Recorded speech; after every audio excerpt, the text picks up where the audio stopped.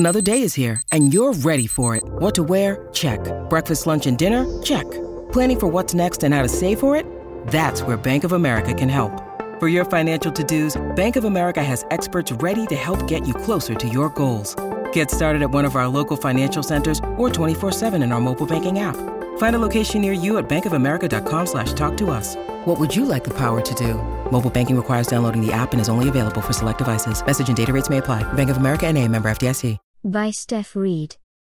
Over the years, I've noticed the world's perception of my disability changes depending on how I dress it up. I walk well, so if I'm in trousers, I pass for able-bodied. If I'm in shorts, I get stares. If I'm in my high heel leg, I'm a glamorous cyborg. If I'm lifting weights in the gym, I'm inspirational. If I am long jumping on my blade against able-bodied athletes, I'm cheating. If I'm on crutches without a prosthetic leg, I'm pitied. If I'm in a situation where I have to crawl, the world feels awkward. When I was 15, part of my right leg was amputated after being run over by a boat and getting caught in the propellers. It's never easy, but amputation at this age can be particularly hard as a young girl being bombarded with culture's standard of beauty. One thing that struck me in the aftermath of the accident was the number of people who said to me, "Don't worry about how you look. It's what's inside that counts." And I wondered what they meant by that. Should I give up on how I looked because I was damaged goods and could never be considered beautiful with 3.5 limbs? Are disabled people so different from normal people that we don't think about fashion and beauty? Did they assume that I could no be longer proud of my body because one like mine was never going to grace the front page of Vogue? My amputation did radically change the way that I felt about my body. It made me love it even more. We take the most basic of things for granted until they are taken away. I have never felt joy quite like the first time I walked in my prosthetic leg. I'm amazed every time my body figures out a way to do something new, like sprinting or ice skating.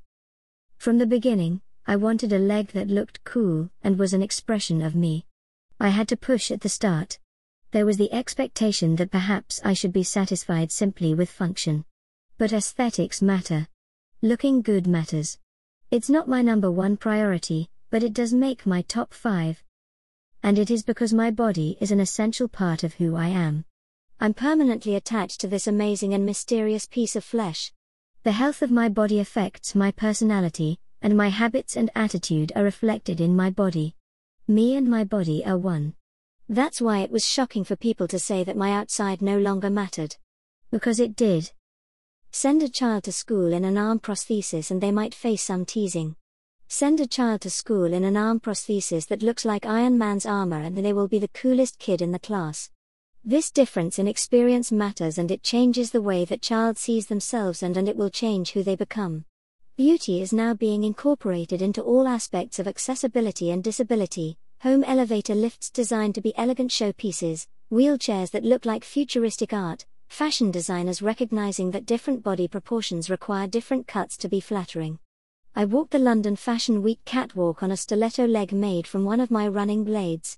To designer Lenny Boyer, my leg was a high fashion accessory, not a disability.